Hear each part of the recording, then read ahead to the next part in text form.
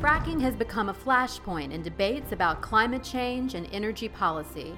It brings us to the complex interplay of politics and economics, innovation and regulation, society's haves and have-nots. Some see fracking as an economic miracle and an opportunity for energy independence. Others see exploitation and a dangerous technology that prevents us from dealing with the climate crisis. What are the trade-offs? What does the future of fracking look like next year, 50 years down the road? What does fracking mean if you're a Kentucky coal miner, a farmer in Sierra Leone, a fast food worker in upstate New York? Is there any common ground? One thing is certain, there are no simple answers. Two exciting leaders with strong opinions share their views. This is Summits on 10.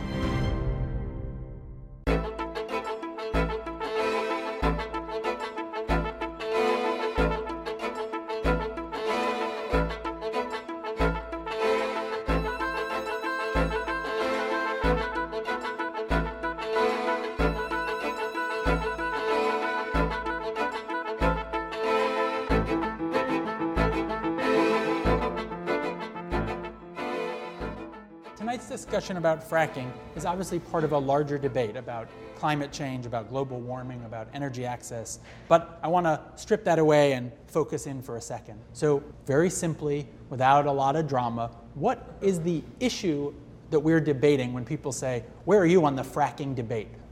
Well, I think what we're dealing with is an energy transition away from coal and towards natural gas. So in 2007, we got about 50% of our electricity from coal. Last year, we got about 38%. I think the crux of the debate is how to manage the negative impacts of natural gas exploration. Kate, how do you see it? I think where we differ is with respect to what the role of the environmental community is with respect to gas development. Gas is not clean enough, either to meet the climate imperative or because of the substantial impacts that it does have in terms of its production. I think where we would take some issue with the Breakthrough Institute's work on this issue is that they, I think, understate the impacts, the very real impacts associated with its development. And the other area where I think we may diverge is that we see a greater risk that going all in on gas development really does take us on a path where we're dependent on fossil fuels far longer than the planet can sustain and takes us off of the transition path that we need to be on towards truly clean energy. Over the last couple hundred years, countries all over the world have basically moved in a similar direction when it comes to modernizing their sources of energy. They've gone from wood and dung to coal and hydroelectric, from coal and hydroelectric to gas, from gas to nuclear and renewables. That's a trajectory where you move towards less carbon-intensive sources of energy, and it's been mostly incremental, and mostly to the benefit of health, life expectancy, quality of life. So I think having that broad perspective is missing. I think the second thing is that you've got to pay attention to both winners and losers. And with gas, you have seen we have left 7 times more coal in the ground than we've exported. We're in the midst of a transition that's basically positive, that we should not be putting the brakes on. That has been good for the environment, it's been good for workers, and frankly, it's a much better job to be working in natural gas than in coal. And it's been good for the whole country, good for the economy. It's produced $100 billion a year. It's acted as a second stimulus for President Obama. In fact, I think it might be fair to say that I'm not sure President Obama would have won Ohio or won re-election if it hadn't been for the gas boom. Kate, what are the biggest weaknesses in the breakthrough position? Better is not good enough. The gas industry doesn't need our help promoting its product. It does a pretty darn good job of doing that on its own. We need to be focusing on moving to the really true clean energy alternatives that are going to solve the climate crisis and that are going to make for cleaner energy production in all communities. Is it true that this whole fracking debate is producing some sort of short-term benefit, but the prices are going to go up, the methane isn't going to be as manageable as we thought, and we're going to end up saying this was kind of not a shortcut, but a detour? I guess I would question the premise of the short-term benefit. There are folks who've been affected by water contamination, who are being affected by air contamination, whose property values have been affected. There are communities who are dealing with very serious community impacts associated with the rush of a new fossil fuel industry coming into town. My perception is a little bit different. I think that actually the victims of it are being, especially in like the New York media market, and the celebrity involvement in this, I think actually that's what's gotten the attention. It's not a one-to-one thing. It's not like the gas revolution is not creating as many victims as it is creating beneficiaries. It's just simply not the case. It wasn't the case when we went from wood to coal either.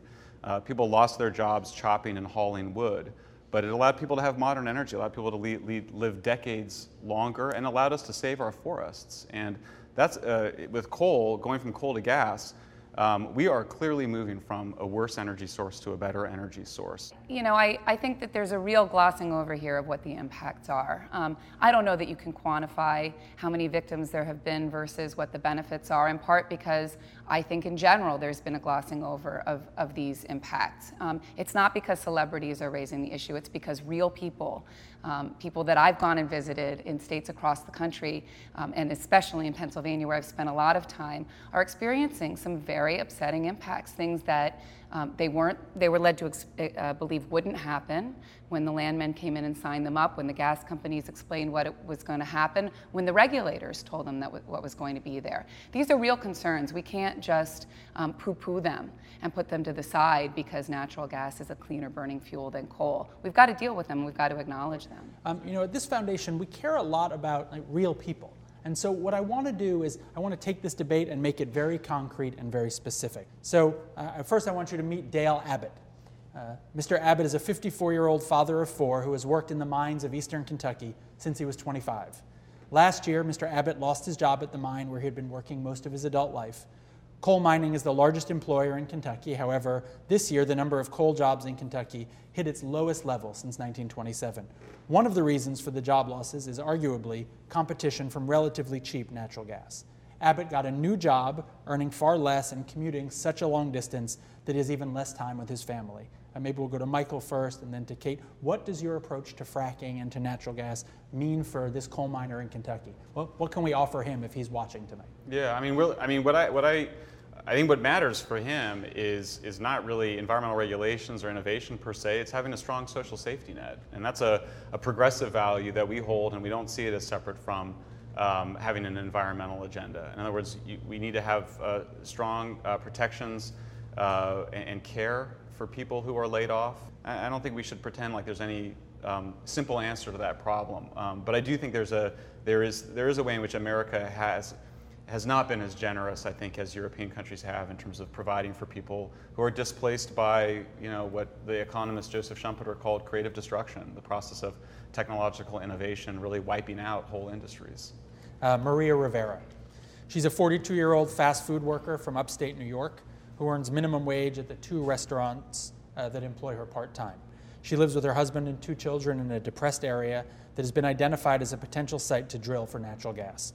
If fracking is approved in New York State, Maria and her family would face the environmental and economic consequences.